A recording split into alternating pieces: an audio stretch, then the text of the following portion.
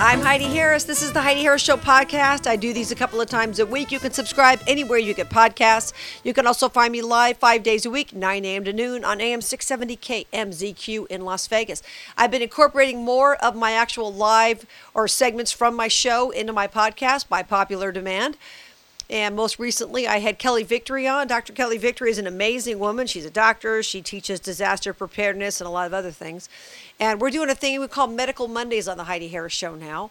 And it's great to get some common sense from somebody who understands epidemiology. She understands the medical aspects of what's going on with coronavirus, but she's also not going to be in her house clutching her pearls, telling everybody just to stay and live in fear and go bankrupt until this thing passes by. Here's my chat this week with Dr. Kelly Victory on a little feature we're now calling Medical Mondays. Dr. Victory, welcome back to the Heidi Harris Show. Glad to have you every week. Thank you for agreeing to do that as part of our Medical Mondays. Hey, thanks, Heidi. I'm really looking forward to it as well. We're going to have a lot of fun. I've got some questions here from our texters to the show, but let's start with this. Now we're hearing that there's some kind of a new variant of the novel coronavirus that's going to kill us all, I guess, has been found in 15 states. What's that about? Well, let's start with the fact, Heidi, that all viruses mutate. It's the nature of viruses. They all do it. Coronaviruses happen to be particularly good at it. They do it relatively quickly. The good news is that when viruses mutate, it is extraordinarily rare, very, very rare, for them to actually become stronger, more virulent, more lethal. In almost every case, 99.99+% of cases, when viruses mutate, they become weaker. They become less virulent. Now, what we are hearing and what the fear merchants keep pawning is that these new strains are more contagious. And that may be. They may be able to be spread more easily because they are stickier or somehow managed to invade the mucous membranes more easily. But more contagious doesn't mean more severe. It may be it is in all likelihood, as I said, far weaker than the previous strains, and that's a good thing. Eventually, it may end up turning out that the original COVID-19 over multiple mutations will end up something like a common cold. That would be great. We're speaking with Dr. Kelly Victory, our new feature, Medical Mondays. Yeah, it's interesting to hear this because when you talk about this mutant strain, a lot of people will say, well, look what happened in 1918, the Spanish flu. The second wave was worse than the first. We hear that one, too. You do. You hear these things all the time, and we keep predicting, or they keep predicting, the second wave, the third wave. We keep doubling down on going back from red to orange to, purple, whatever these silly color code schemes are. The reality is and remains, Heidi, that the vast majority of people are not at significant risk from COVID-19. Most people, even if they contract the virus, have a pretty easy go of it, have relatively mild symptoms, might feel lousy for a few days, but most people, by far, get over this very, very quickly. And the good news is we know who those people are who are in the truly high-risk category for not having an easy go of it. Right. Those people in those elderly decades of their lives and people with a very well-defined set of comorbidities, obesity, diabetes, heart disease. We know who those folks are. Yeah, we're speaking with Dr. Kelly Victory. It's Medical Mondays. What about people like me, Doctor? I had the Rona in June. It knocked me on my butt, but I was never in medical stress. I mean, I never thought I was going to die from it. Okay, I felt crappy, but I wasn't going to die. What about people like me racing down to get the vaccine? Is that even necessary? Should I have some kind of immunity for a period of time, or do we even know that yet?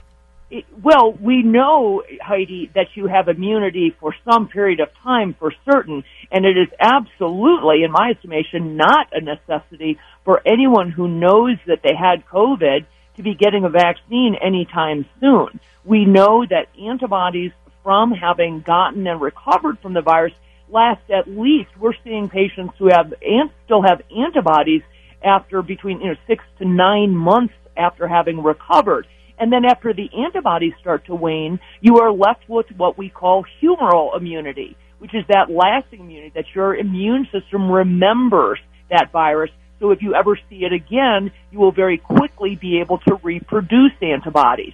So in my estimation, there is no reason for someone who has had and recovered from COVID-19 to be getting a vaccine anytime soon. Furthermore, and concerningly, none of the vaccines were tested on people who have existing antibodies. So we really don't have any great idea what's going to happen when a bunch of people who have existing antibodies go and get this vaccine. And although I am very pro-vaccine in general, I have some concerns about this particular vaccine. Yeah, talk a little bit about that, because a lot of people are concerned. They hear about these side effects. We're speaking, by the way, with Dr. Kelly Victory. There are side effects. People are having weird side effects if they have fillers in their face, if they're going into anaphylactic shock, if they have certain allergies. I realize these are anecdotal stories. We don't know how many people, but still, when you hear these stories, it's a little frightening. I think it is frightening, and here's what I would say. Again, I am very pro-vaccine. In fact, I've spoken and written prolifically about it. Some people have gone so far as to call me a vaccine zealot, so I'm certainly not an anti-vaxxer. But the typical vaccine, Heidi, takes 4 to 6 years to come to market, if it ever makes it to market, okay? There's a reason why, because there's an awful lot of testing that needs to take place, and we want to make sure that there are no long-term side effects. This particular vaccine was brought to market in 4 to 6 months. And the way they did that was by skipping a lot of what I would consider necessary steps. They didn't do any animal testing, for example. It was never tested on pregnant women or women who are breastfeeding. It was never tested on people under the age of 16. It was never tested on people with existing antibodies, those people who already had and recovered from COVID-19. And importantly, it was never tested significantly on people with certain allergies, specifically an allergy to polyethylene glycol, PEG, which is included in a lot of different products, including facial products, facial fillers, some of these other things. And many, many people are allergic to PEG, myself included, incidentally. I have a bad allergy when I'm exposed to it. So I think there are some significant concerns about that, and there have been more than a handful, they are not just anecdotal, cases of really significant adverse effects. So it's not that I am anti-vaccine, but as I said, there are many vaccines that never make it to market for viruses that have been around a heck of a lot longer than COVID. Think about things like Ebola, HIV, herpes, norovirus, Coxsackie virus, lots of viruses that have been around for decades and decades, and scientists have never been able to craft a safe and effective vaccine. Right. That's interesting. We're speaking with Dr. Kelly Victory. What's interesting to me, too, is that we're seeing these studies that they're saying, well, if you get the vaccine, that's not going to prevent you from getting it, but it will prevent you from getting a more severe case. Well, if the goal is to prevent everyone from getting this before we can get back to normal, that vaccine's not solving that problem then, right? No, it's not. And the issue is this. It's really a risk-benefit issue.